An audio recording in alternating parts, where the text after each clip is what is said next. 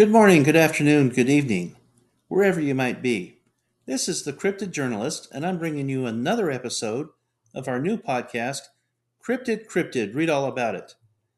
This is where we take a look at rare and obscure cryptid sightings throughout American history, 1870 to present, and research them through newspaper articles and newspaper article archives. These are the ones that are less than mainstream, the things that people see, and the story just kind of went away or forgotten, and are retold maybe only at cryptid conventions or other story or books that you might be able to find. This way, by looking through the newspaper archives, we get the research from eyewitness accounts of people who were actually there and try to bring you these stories to bring more interest into the cryptid world. This week, our episode is going to be about the Enfield Monster.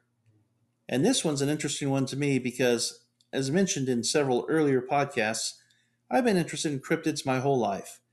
And as early as I was able to read, I was reading about these interesting things as well as the UFOs and paranormal.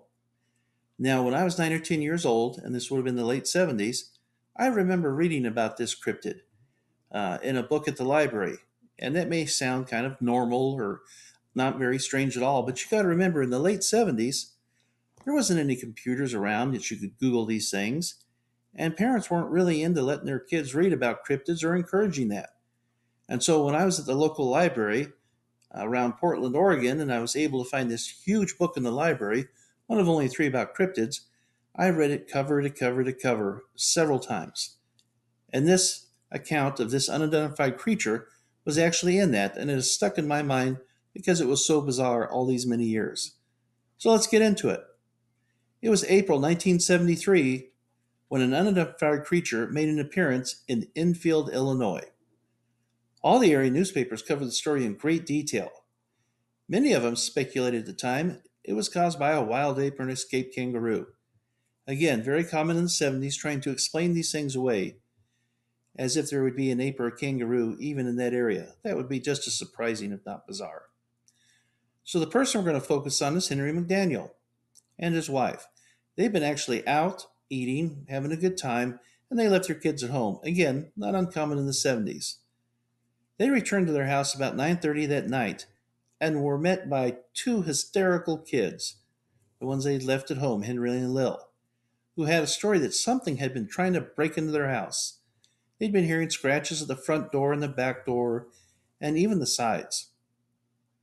Soon after that, Henry himself heard some strange noises. He went outside the family's front door, figuring maybe it was a cat or dog at the very least. But the reality of what he actually saw and ran into was truly bizarre. Being in a somewhat rural area, he kind of figured it might even be a bear rummaging through the house. So, like I said, he headed outside into the windy night, gun and flashlight in hand, and immediately caught sight of something between a couple rose bushes in his yard. After the first couple of interviews later on, he added overall the thing's body was almost like a human body. What terrorized him the most was the overall description. He said it had 3 legs, a short body, and 2 little short arms, and most of all, 2 pink eyes. Yes, again, 2 pink eyes. A bit as big as flashlights. Maybe 4.5 feet tall in his estimation. Well, again, he ran back into the house, grabbed his 22 pistol and a flashlight, and proceeded to fire on this creature 4 times.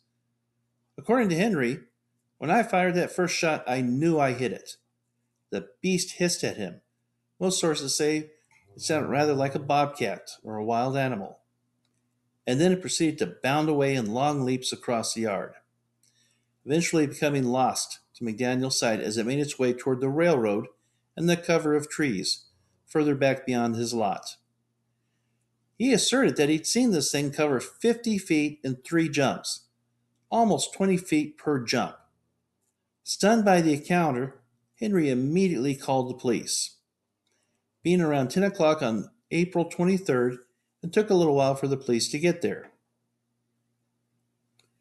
After he called the police, he went around his house and he found troubling scratches all over, and even odd footprints in some bare areas around the house, which newspaper articles described as canine shaped with 6 toe pads. The police report stated Mr. McDaniel to be rational and sober in the retelling of his encounter. However, as usually is the case, much of the law enforcement involved were fairly skeptical about the sighting, even though they'd had reports of a young boy being attacked 30 minutes later. The kid's story later was labeled a hoax by several people. But focusing on Henry McDaniel's account, the police came out and searched the house. Beyond the footprints and scratches, extensive searches actually turned up nothing. So, as with all such incidents with a lack of further encounters, it kind of seemed to fade away for that night. However, McDaniel was not one to be stopped. He continued to try to convince all his friends, the general public, and anyone who would basically listen to the story about his strange encounter. In fact, just a couple of weeks later, on May 6th, he couldn't contain himself anymore, and he called a local radio show at WWKI and told the whole account about the creature and claimed he'd seen it again at 3 a.m. that very morning. Supposedly, it was wandering around those same railroad tracks near his home again. This time, he just stood and watched it without shooting it. His story this time was the creature took its time wandering up and down the grade, paying no attention to being watched, just carelessly meandering around the area. Incredibly, and probably what was a stunt for ratings, WWKI's news director, Rick Rainbow, joined and got together a search party later that day, and he actually reported seeing something of sorts. He said they observed an ape like creature in a vacant building close to McDaniel's house.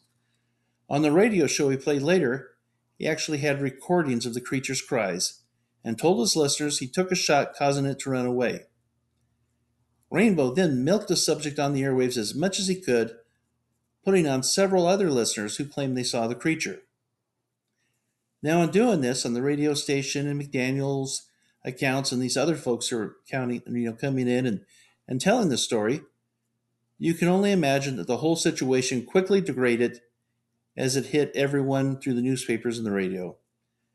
People from the immediate area became very enthusiastic about catching the creature, caused them to quickly overwhelm the scene, being very intrusive. People started coming in droves from out of town, teenagers or hunters, often bringing with them refreshments such as beer and liquor, and it really kind of caused a lot more turmoil than anything.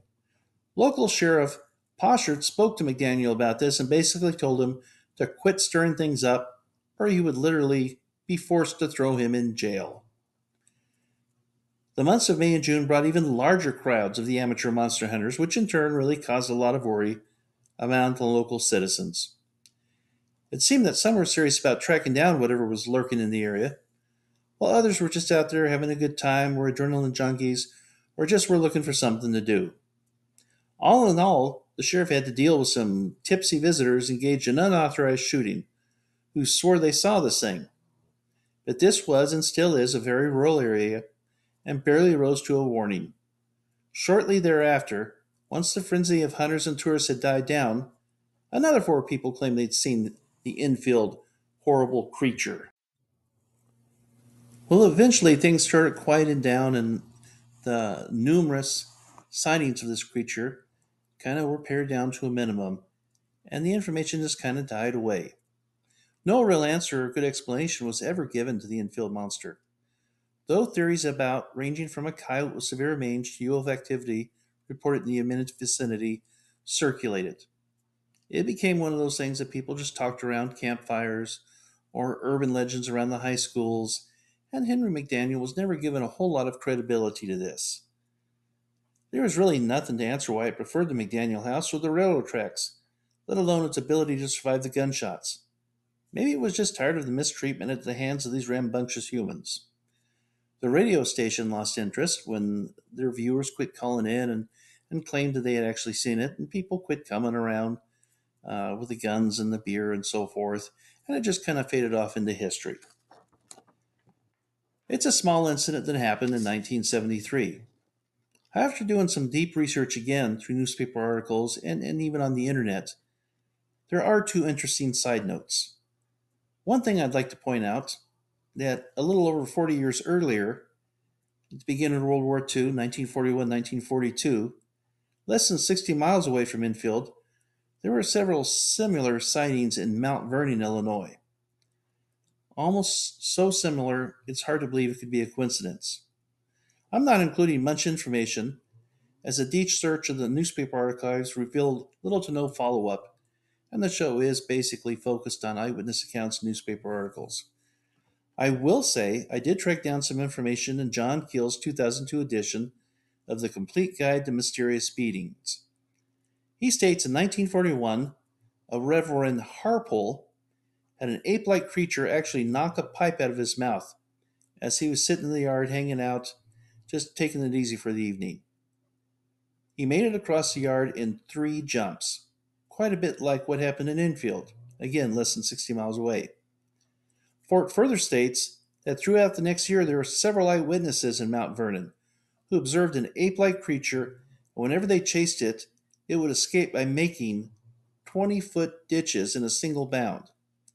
Large groups of men volunteered to chase this animal down, all in vain. All they found were large footprints and a trail of dead animals. As with the 1970s, after 1942, the stories of this creature just kind of dried up and went away. One further interesting scenario is that a lot of people in the scientific world started focusing on mass hysteria. And actually, for what it's worth, the 1973 events were used in a case study for a paper on social contagion. In 1978, sociologists cite the episode as an example of collective behavior where a group or a crowd can be affected by the spread of group emotions such as panics, hysterias, collective visions, and extreme instances of suggestibility. In other words, just chalking it up to mass hysteria. So, like I do with all my podcasts, now it's your turn. What do you think? There is an awful lot of eyewitnesses that saw this in Enfield, Illinois in 1973, and Henry McDaniel would forever talk about this. Again, couldn't keep it inside, calling the radio station, letting his neighbors know. If you go back to the 1940s, less than 60 miles away, there were a lot of things seen that were exactly the same. A creature that could make things in a single bound, 20 feet at a time, doing incredible things, maybe not even, an ape or a kangaroo could do, as someone tried to explain it away as. Or was this a case of mass hysteria? Some poor soul, Henry McDaniel that is, coming up with a story, and however he imagined it or however he looked at it, started telling things on the radio and the newspaper, and everyone just figured they started seeing it. This is not unusual with most types of cryptids. A lot of people see it, a lot of people tell about it, and then a lot of people either believe it or don't believe it. There seems to be no middle ground.